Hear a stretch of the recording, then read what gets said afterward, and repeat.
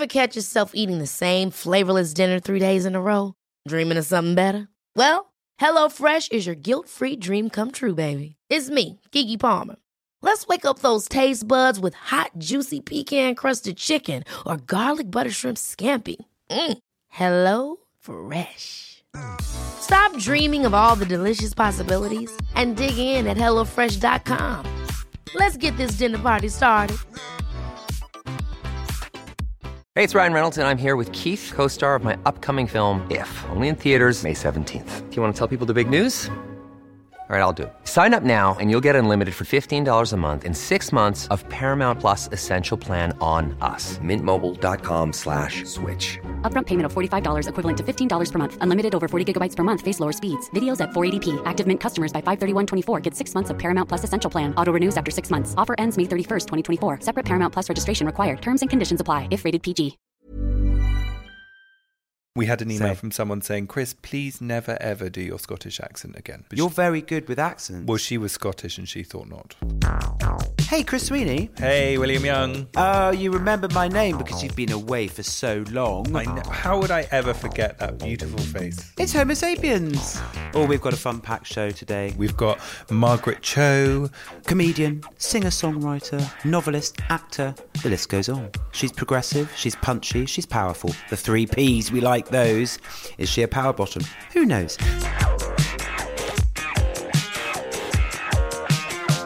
Hi, Chris Sweeney. Where are you? Take your finger out of your mouth. That's not a finger. I am in West Hollywood, William. How has your time with Anne Sweeney been? We've had a lovely time. It's been really fun showing my mum Los Angeles, and we went up to look at the Hollywood sign and down to a place in Los Angeles called Downtown, which was previously a very sort of place that people didn't go. A very run-down old theatre district, so beautiful old cinemas and theatres. Actually, weirdly, when you get there, it looks like New York, like big, tall buildings. And that has become the new area to go. So there's lots of brilliant gay club nights there, lots of really interesting, vibrant things happening. So me and Mum went and investigated and had a pizza. Now, you sent me a photo of you in an establishment. Mm-hmm. I mean, I wasn't quite sure what was going on in the background, but I had a fair idea. Well, 2 questions. Was Anne Sweeney with you on that night? She was not, officer. Second question, who were those gentlemen on the stage? They were go-go dancers. So we went to a gay club called Blazing Saddles and then went on somewhere else down the road in West Hollywood, and there are go-go dancers, which you get a lot in gay clubs, but I've never, weirdly, just never really acknowledged what they do or how it works. Anyway, so my friend said to me, you've got to shove $5 in his pants and then they dance for you. And so I'd never done it before. So off I went with my little $5 bill and I reached into his crotchless panties and I popped it in there. And then he did a dance for me, but I didn't actually realise the dance was for me. I didn't realise that was connected. And they took a photo of me as I did it. And I felt like a little school kid when you have to do like a dare at school. And then I got chatting to the guy standing next to me who said, I've had sex with all 3 of those go-go dancers. Now, was he thinking that you might be the 4th? If you could see my saggy little bottom, William, I think all confusion would disappear. Fill me in on your week. I see you've had a very good haircut. It's a 10 out of 10, actually. Ah, mea culpa. It's all my own hair, apart from the stuff that was stitched in. That was from a Berber rug from the 1800s. That's why I got the zigzag. Listen, if it's lasted that long, it'll last another, what have I got left? With the smoking, 5.5. I did my video. Give us 3 nuggets of excitement. Well, I can't say what the video's about because I will be hung, drawn and quartered by the exclusive photos that are going to, I believe this year, Crufts magazine. 3 little clues. Okay, oil. Okay. Bike. Okay. Yeah. Horses. Oh, God, I've done it. now. I've let the cat out the bag. I've actually let the cat out the bag. So this is I felt a bit like we were on Countdown then. You were like, consonant, consonant, please. Why when they were always asking Carol, I know it's not Carol anymore, it's Rachel. Good knowledge. Why when they were asking Carol for the numbers, were they always like, oh yeah, 200 and any small ones? Oh no, now another big one. She presses the button for it to come up with the number they've got to reach anyway. Oh, does she? Or when they get consonant. Oh no, another vowel. Just let her bring out all the letters. It's going to be a mess regardless, isn't it? Did I tell you about the time I did bingo on holiday and I thought that you only had to get one line across, not the full board? I screamed bingo, and of course everyone else then goes, oh, and clears their boards. Amazing. And then Bonnie, her name was Bonnie, trotted over. Wow. This was at a holiday camp in South Africa. It was sort of funny sort of holiday camp. It was weird. It was literally the kind of thing that was on Dirty Dancing. Imagine that in South Africa. Oh my God, the dream. I know, it's kind of amazing actually. Oh. And she goes, oh no, sorry, he's only just had a line. I've never had... and not in that way. I've never had so many evil looks from older people in my life. Well, I bet. Do you know what you shout in French for bingo? Bingo! No, I'm pretty sure it's ça y est. Ça y est. Yeah. How do you know that? I think we played it in school. I think we used to go to France. I used to be sent to France a lot as a child on French exchanges. And horrendous. Oh no. We'd do things like play bingo, or I once went on a French exchange where my French exchange wouldn't talk to me for the entire week, basically shut me in my room while he had his friend round, handsome friend I recall even then, and then he came to England and then wanted to do loads of stuff with me, and I was like, you were rude to me in France. I can share that I did the video with Rankin, who is a very renowned photographer and director now. Mm-hmm. I felt like royalty. I turn up to Rankin's studio. Well, it's 5-star treatment all the way. Go on. Robes if you want to have a shower. Who? Cappuccinos on tap. You can imagine how much I was guzzling that down. Wow. Now you couldn't smoke inside, but I think if I'd pushed, I would have been able to do it in the broom cupboard. Yes, you love a broom cupboard and you love smoking. I mean, I know you've done music videos as well, but I'll tell you this because you probably don't know this. So they speed up the song, the pop song, let's say by a third or half. So if it's like, think about leave right now, it's like, think about leave right now before falling deeper, think about leave right now. Yes. And you sound so like funny. a chip. You have to mouth along to a chipmunk whilst thinking, my God, what's happened to my life? And then when you slow it down, you've got a nice slow-mo shot, but the singer is singing the song in real time. Yeah, see, it's very, very clever. Now, I don't know who came up with this, but I detest the person that came up with this. I bet. Because every pop video, it's like, oh, should we do it at a third? No, let's do it at 50. I'm like, yeah, let's do it at 50. Now, my new song's quite quick. Yes. So that was a challenge. I bet. And I've got a lisp, so I can't get my words around a word with an S at the best of times. Do you know who I was out with in Los Angeles by sheer coincidence? James Franco. If only.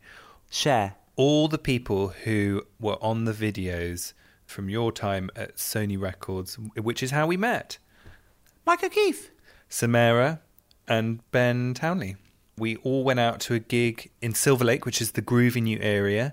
We saw this girl called Celeste sing, who is like incredible. She's like a cross between India RE with a flavour of Adele. Oh my Lord. You could have heard a pin drop. She's English. She was doing a tiny little show in America for some reason. Everyone was so enthralled by her performance. Really beautiful, soulful singing, except for one woman from Newcastle who was so drunk, who of course chose to stand next to me, holding her drink sideways so that it was like dripping all over my feet, and with the torch on her phone on and pointing it at Celeste singing, and then doing videos. But she'd video like the top right hand corner of the room for like while the song was going on. And I was looking at her and I was like, can she tell that she's not actually videoing the actual performance? But actually, yeah, she's really drunk. And in a way, I do sometimes feel sorry for people who are that drunk, because I think alcohol doesn't mix well with them. I feel sorry for them, and then I think very easy to steal from. Well, how do you think I got my vodka tonic? We go from lowbrow to highbrow, because I see you clutching some books there. I've been sent a brace of books. Spot goes to the zoo. Spot goes to... I couldn't get into that one. Very, very deep. Very intense. Slow burn. I've been sent a couple of books. Usually they go straight in the bin. But this one, these two haven't. This one is Heartstopper, Volume 1, Boy Meets Boy by Alice Oseman. And it's a comic. It's a sort of comic which I think has been online. Mm-hmm. Look, I'm going to show you some of the... Slightly reminds me of Archie. Do you remember Archie? Oh, yeah. Very kind of comic. Classic. And very classic, sort of 50s. And it's like a gay comic. It's a gay love story. Oh, I love that. And then there's another one saying, Celebrating Difference, a whole school approach to LGBT plus inclusion by Sean Delenti. Have you been keeping track of what's going on with Andrew Moffat? I heard a little bit. Tell me what's been going on with our friend from season 2, Andrew Moffat. Well, yeah, so Andrew Moffat is a teacher in a school in Birmingham who teaches a programme called No Outsiders that is amazing. And I think anyone who would like to know more about it, we went up to his school and we spoke to him and the pupils at the school. But what's been in the news this week is that a lot of parents have been very angry about this No Outsiders programme that he's teaching, which is essentially everybody of whatever faith, race, gender cannot be deemed an outsider. We all have to be inclusive and accept that each other have different views. I actually think that, personally, I find that a very unconfrontational concept, but there's been parents rallying and saying what he's doing is really bad. Now, the motivations of that I don't fully understand, and it's not for me to say, because they obviously feel they're acting in a correct way, otherwise they wouldn't be doing it.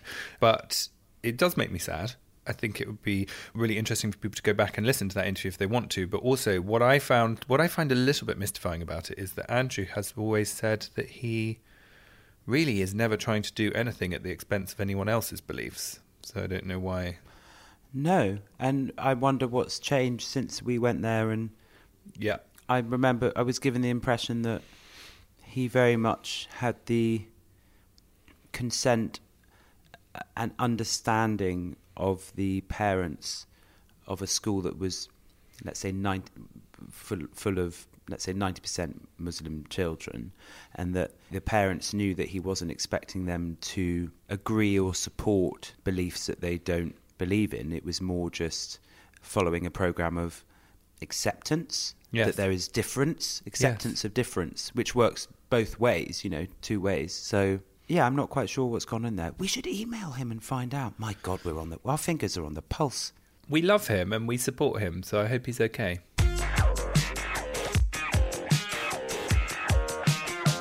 Chris, I know what you're thinking. You're thinking, hang on a sec, why has William got the Twitter questions in front of him? I tell you why. Because I'm all over this shit.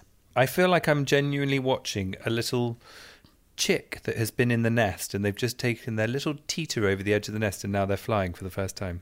So, our hashtag Homo sapiens question of the week, what do you collect? Handmade craft co or someone. Bookmarks, they have to be leather and only from places that I've visited myself. I've been given many as gifts, but they don't count. Does that make me ungrateful or a control freak? Well, it's funny you say that because I always try and get a painting. Wherever I go in the world, I try and get a picture or a painting so that all my pictures in my house are filled with the lovely things, to give it a purpose. So you have it is also a memory. And I went to the Rose Bowl, which is this huge antiques market here, that you would have lost your mind. And actually, you would have had the patience to look through all the thousands of racks of clothes, which I just didn't. Russell Dornan at Russell Dornan. Brooches and pins. I've got a few. And there's a picture here. Actually, quite a nice desk. And this guy has shitloads of brooches. And they're all laid out rather beautifully. Oh, he's got some Lego brooches. That'll be worth a bit of money. Yeah, what's going on in the garden in the background? Looks like... I see a dry stone wall. Looks like a Cumbrian style to me. Do you know what? It's so funny. I always do that. I'm always zooming around a picture to see what else is going on. A nice wooden floor. There's a whole Instagram account which is giving a critique of people's interiors design from their Grindr photos. So what's going on behind them. It's very funny. Oh my God, that is amazing. Isn't it? Dr. Spice, Mm-hmm. Spice Girls memorabilia. Oh, there's a video. Oh my God, we're not just talking a couple of T-shirts and a pencil. Whole room full of Spice Girls stuff. A lot of dolls. There's an Emma Bunton calendar, Emma Bunton poster. Didn't know they did dildos. Gio says, I used to collect the knots of wood from fences when I was younger. I have no idea why, but I would pick them out of fences if I saw them. I then had a collection of them on my chest of drawers. I was a strange child. I love things like that. I noticed that you missed out Aaron Paul Hicks retro cars, i.e. 80s Fords. Oh, what? Currently I have an XR3i Cabriolet and now looking to add an XR2i. Aaron Paul Hicks, are you attached to anyone? Because you're my kind of man. It's part of my midlife crisis. Hey, none of that. I collect 80s cars. You do. I wonder if he wants... Do you want to buy a Mark III XR3i? With a nice big leak in the roof. Get in touch. That can be amended. Get in touch. homosapiens@podcast.com. Yes, thanks very much. What else do you collect, William? Pieces of, like brass. I like brass. Yeah. And material. Yeah. Mm-hmm. I like material. I've got quite a lot of material. Pots. And old, terracotta pots. And I like baskets. I like vintage clothes. I like... anything with birds on, actually. I love old wallpaper. So the Marie Kondo thing's working out.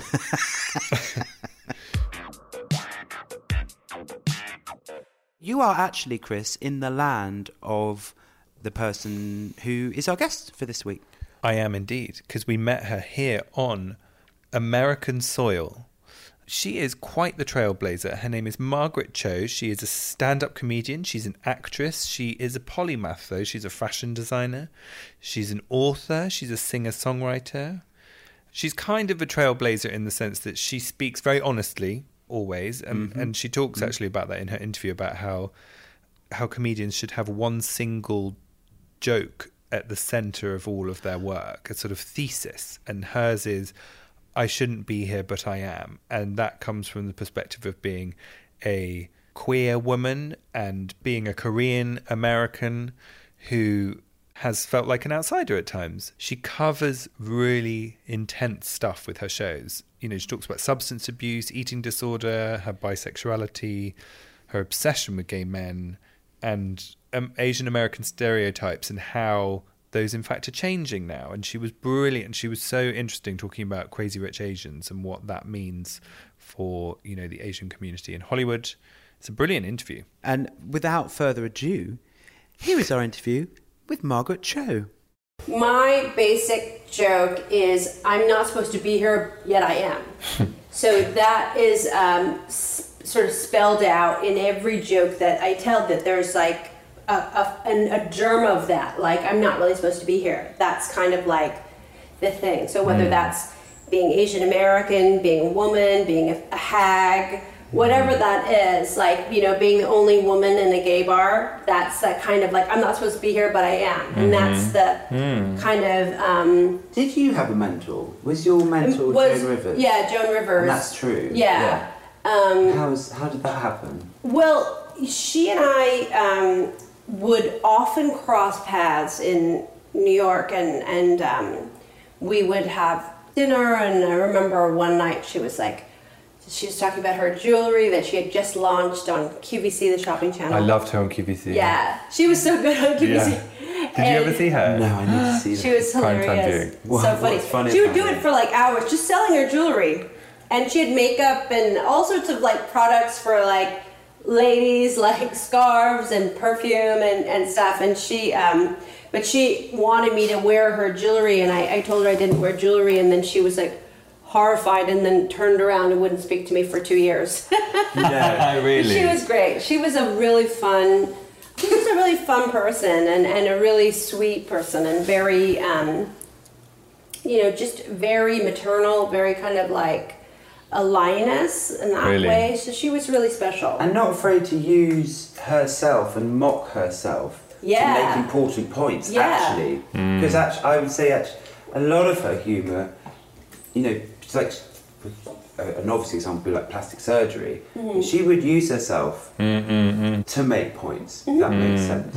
You know, she didn't seem like pompous or snobby. No. She was happy to ridicule. Yeah. And I think that's brilliant comedy. And very human, like that she was really nervous before shows, and if you went to go see her for a show, she was like, I don't want to see you before. I don't even want to know that you're there. Really? Like incredibly, like you had to be hidden, and you could see her and talk to her after, but she would get incredibly nervous. Joan Rivers, I think her elemental joke was, can we talk? Like, let's break this down. Let's just, like get rid of the artifice. I'm going to tell you what's really happening. But that was everything that she said was told in that sort of mission statement. So I never thought about that. And would every comedian have a notion of what their I think one they should. joke is, or they should? And then there's people who kind of have the same ones. Like I think Kathy Griffin's is the same as Joan Rivers. It's like, let's just break down the artifice and let me tell you what's really going on. So that's the character that needs to kind of go on in mythology. That's what they serve. I got it. Yeah. So everybody should have one.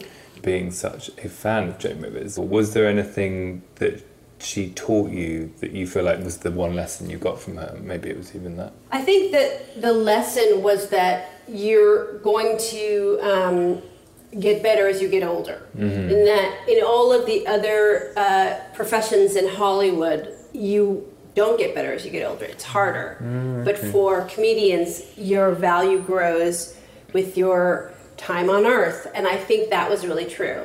So that's been very helpful for me, and very comforting. So that I think was the most important lesson. The show that you're touring at the moment, we can't see any of it, but how do you feel that it's changed?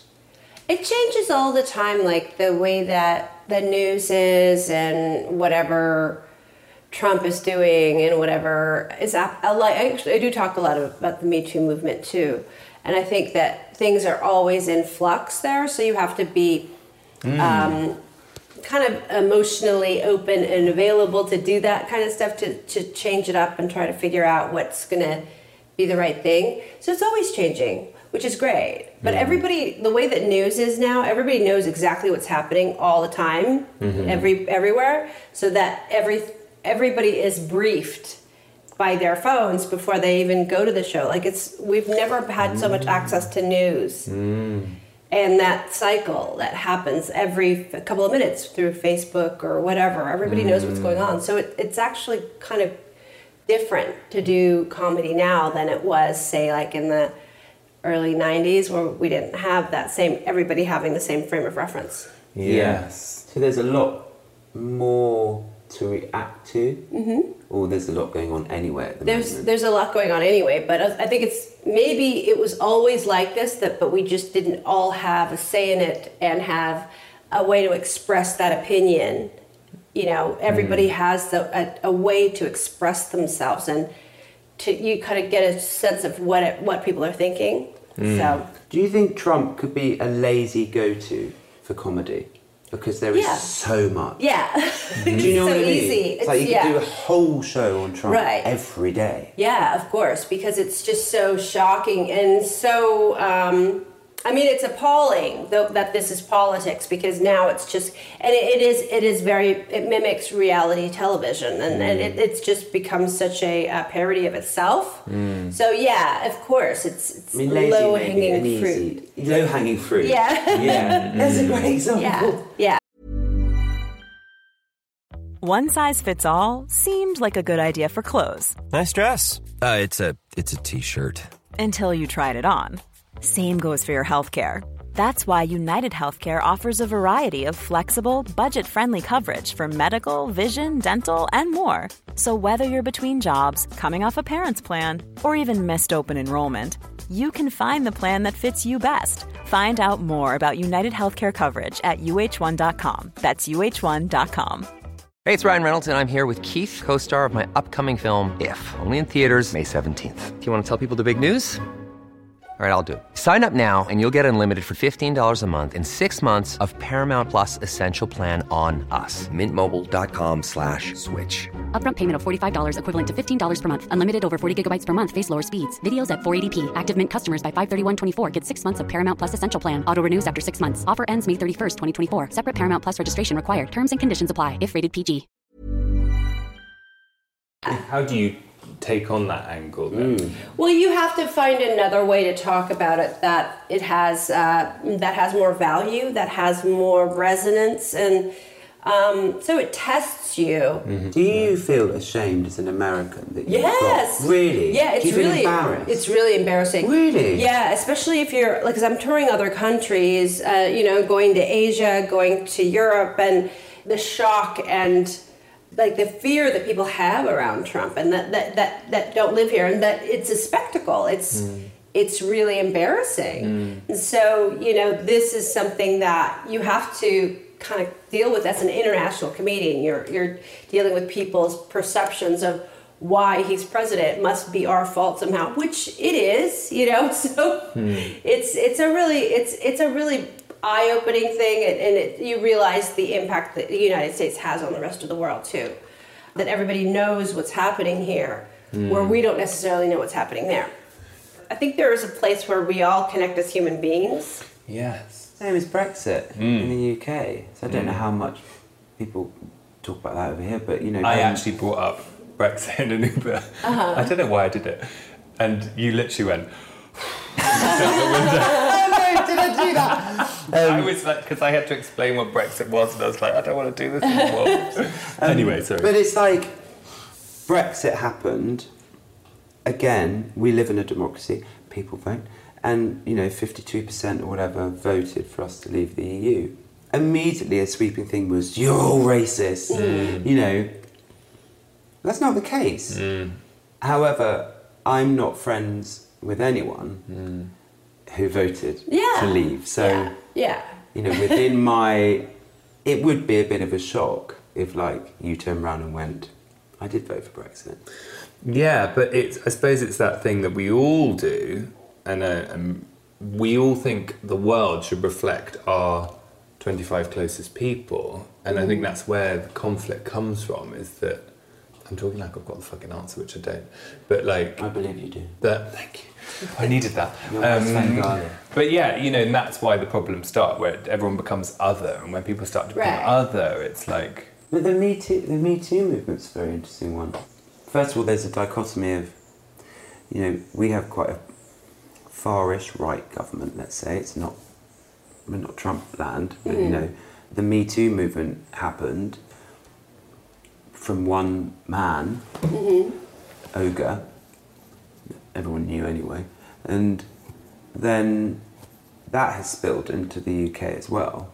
And what do you think about that? I'd be really interested to hear your opinions. I think it's just when it's, especially when you're talking about filmmaking in the 90s, that the atmosphere around it was like the studio system, where you would have to have sex with these studio chiefs in order to get anywhere. And they would hold that promise of a career over your head in order to get whatever they wanted from you. And so many actresses and women in that time period experienced that it was the norm.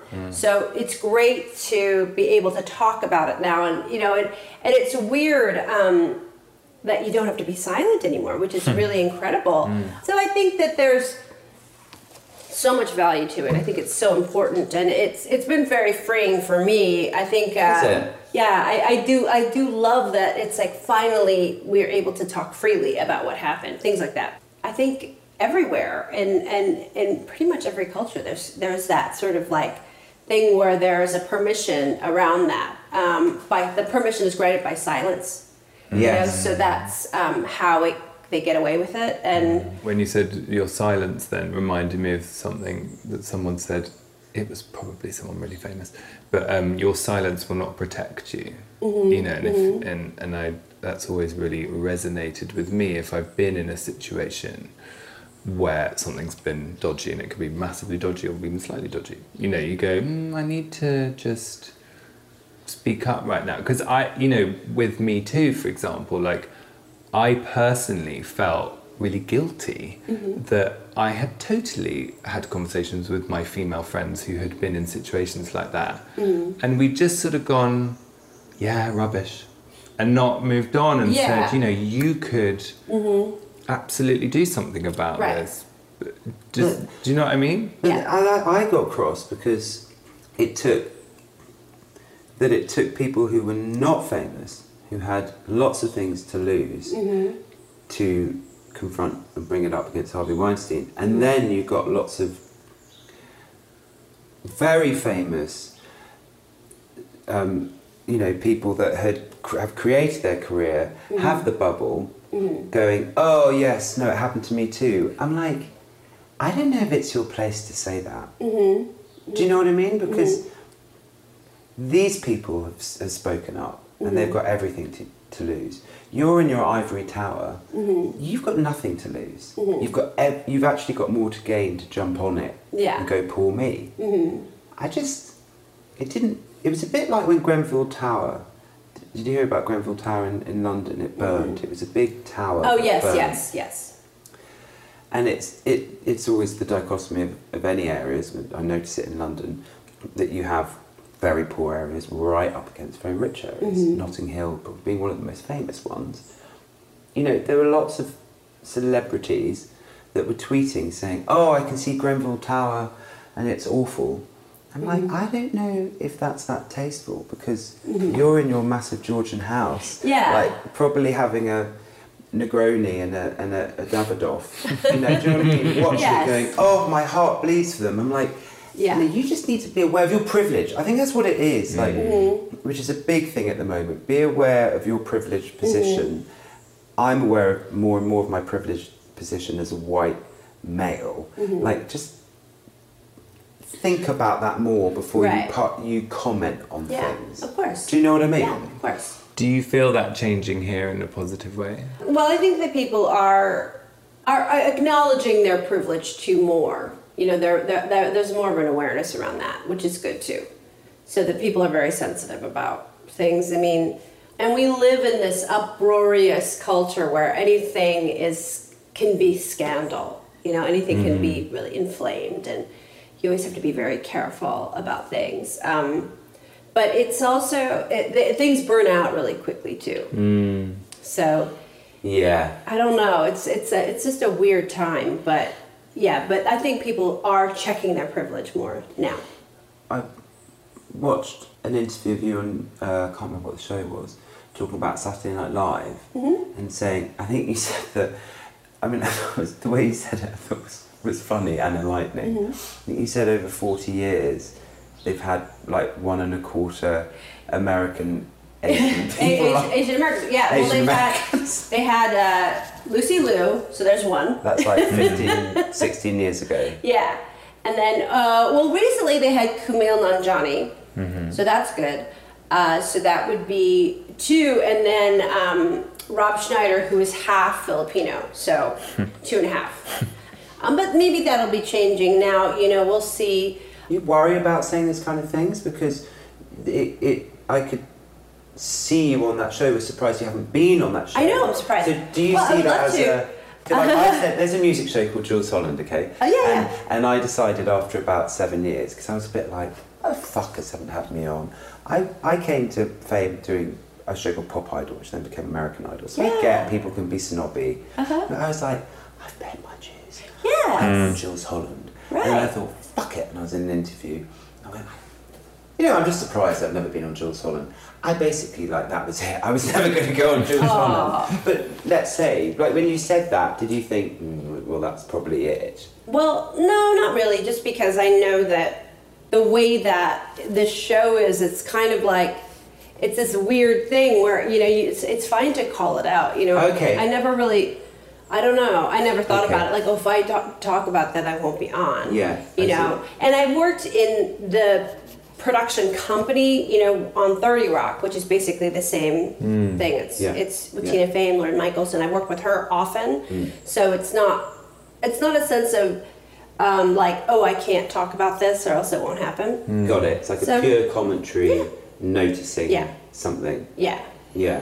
Do you think it's getting better? I think that because of the amount of ridicule that actors get for taking those parts, it's like impossible for them to, which I think is really good. I think that's changed even in the last 2 years. Yeah. You know? Yeah, it's a lot better. That's really good. Scarlett Johansson not taking the role in, I think it's called Rub and Tug, where she was set to play a transgendered man, and she took it and then backed out because she got so much, she got dragged for it. So that I think is, society policing itself. Yeah, that's really powerful. Yeah. Where actually then you're seeing the people, I'm seeing the people who are most visual going, I can't do that, even if I want to buy that house in Malibu. Yeah. Do you know what I mean? Yeah. And then that will, of course, have a knock-on effect to the producers and the people with the money, because they're like, they're not going to put the money out.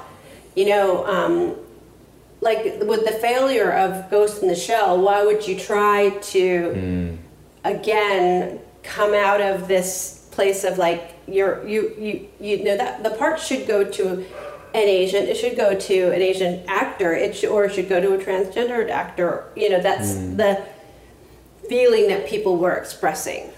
It's been the same with gay roles, because it's like if you're a straight man and you play a gay role, and God forbid you then do that disgusting thing of kissing another man, it's like, we're going to give you an Oscar. But do you know what I mean? Yeah, it's like, oh my God. Or you're a straight woman and you play a gay woman, it's like, gosh, that must have been hard. Whereas if you're a gay man or gay woman, it's like, well, you just do that anyway. You like doing that. I think that there's different schools of thought around it. I think because there's so relatively little, comparatively little expression of gay sensibilities in pop culture anyway, so they're so rarefied that when they do occur, you really want it to be like, well, this is an opportunity for a gay actor. Like this is, something that we should be able to see all the way through. So that's kind of it too. I think there's just not enough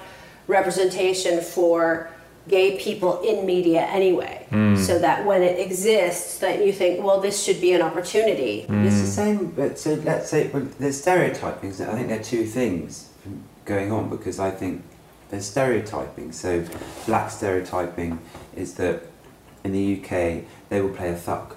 They will play normally the criminal, and normally poor. So that's that. If you're the gay person, male, then you'll be the gay best friend in Bridget Jones. Yeah. It's like camp and like, oh my God, but a little bit sad and lives with their mum. Yeah. And I don't know, it could be like the funny Asian guy in what's it when they go to LA stag party or something like that. Oh, Hangover.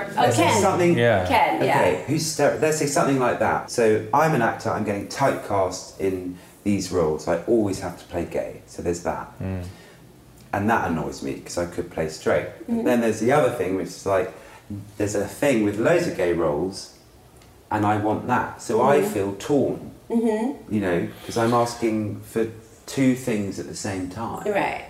Does that make sense? Yeah, I mean, well, it's more, it can be solved by allowing for more stories to be told, for more gay stories to be told. Then if we had more, then it wouldn't seem as if it's this unusual thing for one to happen. I think there's also something about art and commerce there, which is that if it's art and it feels like the decision has been made by artists for a role, i.e. Gods and Country, small film, then people are like, cool, because you're a person executing your vision. But when it feels like commerce made the decision, like if we're going to do this slightly edgy thing, we need to make sure the person playing the role is going to bring people to the box office or whatever. That's when people are like, I think maybe that's what it is. Crazy Rich Asians, like... So exciting. It feels so exciting. And it's really great. And I mean, for me, Ken is a good friend of mine, Ken Jeong, and Awkwafina, both are really close friends of mine who are stars in that film. And it's this incredible sense of like we're going to actually accomplish something like Black Panther, which I think was an amazing thing, you know. So that's what it feels like. And you know, the second movie has been greenlit already. Really? There's three books, there's 3 movies, so there's potential for 3 movies, maybe more. But I feel like this is really an exciting time, you know. And so there is a place for an all Asian cast in Hollywood and in mainstream Hollywood. So this is really a great thing. So I think it's a time for like a lot of change, which I hope for. Was there a safe context for that film to happen? Because I know very little. Were the books very successful? Yeah, the books were hugely successful. Right. I mean, globally successful, and just the mindset of it, you know. And here was this like incredibly like rich and detailed story of people we'd never seen before outside of Asian cinema. We've seen it in Korean films and certainly in Hong Kong cinema, but we hadn't seen it in a Hollywood picture. So it was like Marvel created a safer place for something like Black Panther. But now the door, hearing you say it's exciting, it does feel exciting, the door's kind of open. Yeah. But it already existed beforehand as something that was sort of a bankable. Yes. It's a very, very anticipated movie from a very successful book. So the franchise was already in place before it ever sort of reached the stage of being in a movie. Stories can be identifiable even though you're not the person telling the story. So I mean, it's very...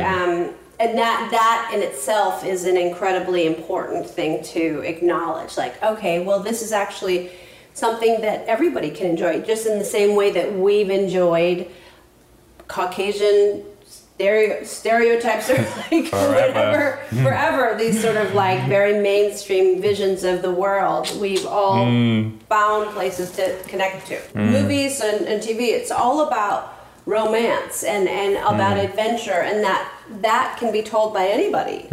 Slight change in the subject, but something that has been whirring in my mind as you're speaking, as we're talking about Crazy Rich Asians and how that feels so nice to see something inclusive. Do you think that will come through in terms of sexuality as well? Because I think that at the moment, like there's gay men, like that seems to be, you know, that's winning Oscars, etc. But the grey areas of being pansexual or bisexual and things, like, do you think there will come a time? Because I feel like, do you identify as bisexual or more pansexual? I remember reading stuff, and it's interesting that if you said, I think you said something which I love, is that it's quite 70s. It's very 70s. It's very disco to be bi. I like that part of it, but I also think that bisexual is all sort of like, it limits the idea of gender as only being 2. Yeah. And I think that gender is really limitless, and there's a lot of people that I know who I've been with actually who are non-binary. So that's another area where you can see where language kind of isolates us. Yes. So I think that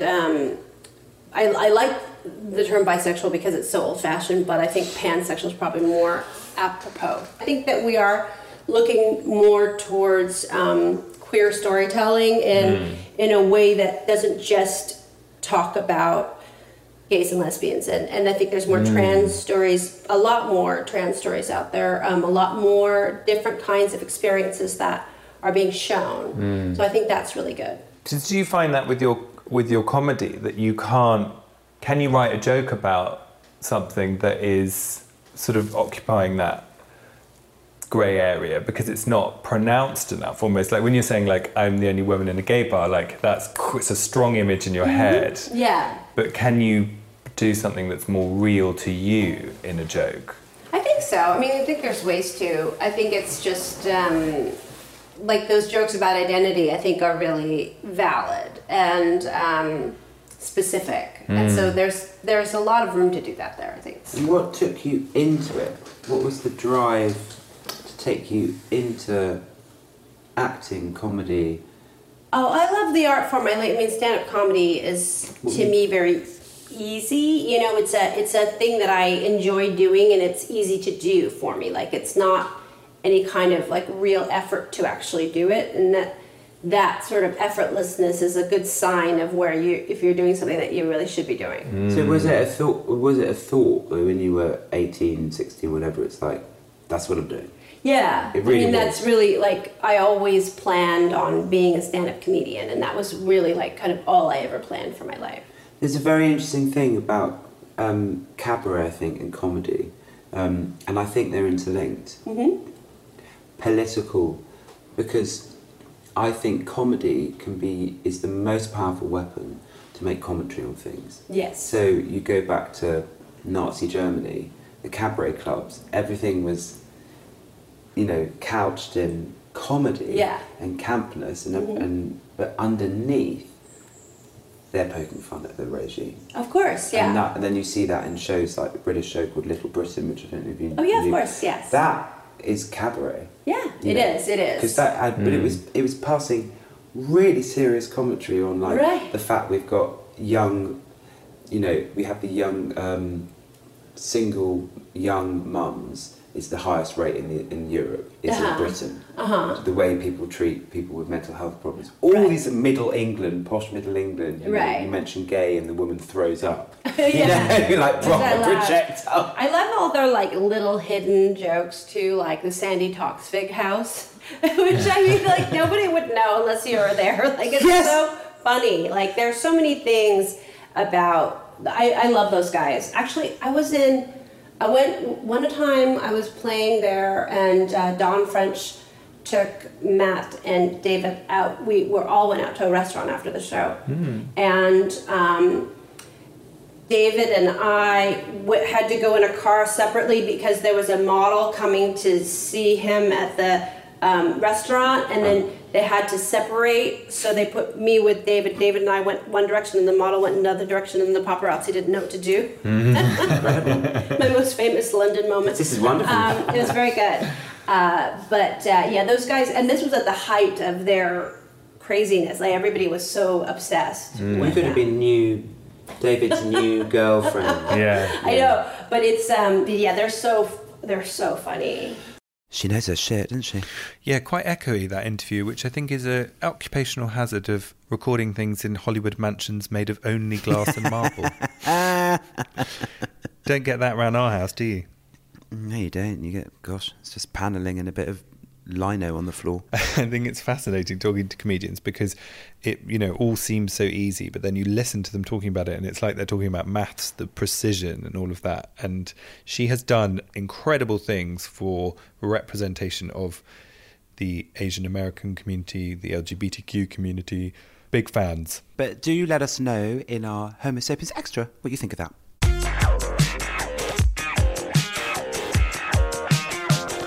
I tell you who I met. This is inspiration for a song. I met one of the Pussycat Dolls the other day.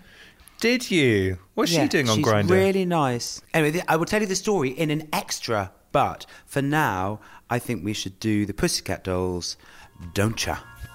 Don't you wish you were a homo like me? Homo. Don't you wish you were a homo sapiens like me? Homo. Don't ya? Don't ya? Don't ya? Waggle the finger. Don't ya? Girl. Stop waggling that in the camera, Chris. It's putting me off. It's only small.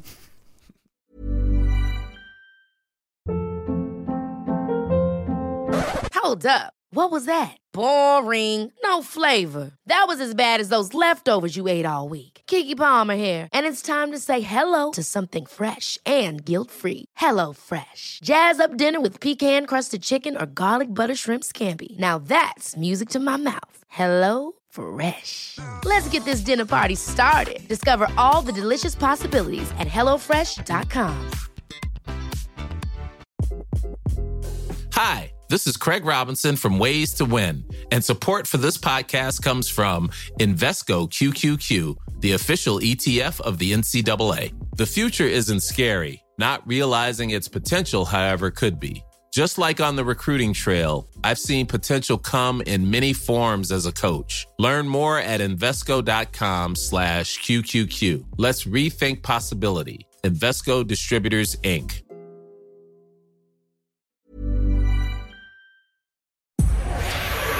Powered by Spirit Studios.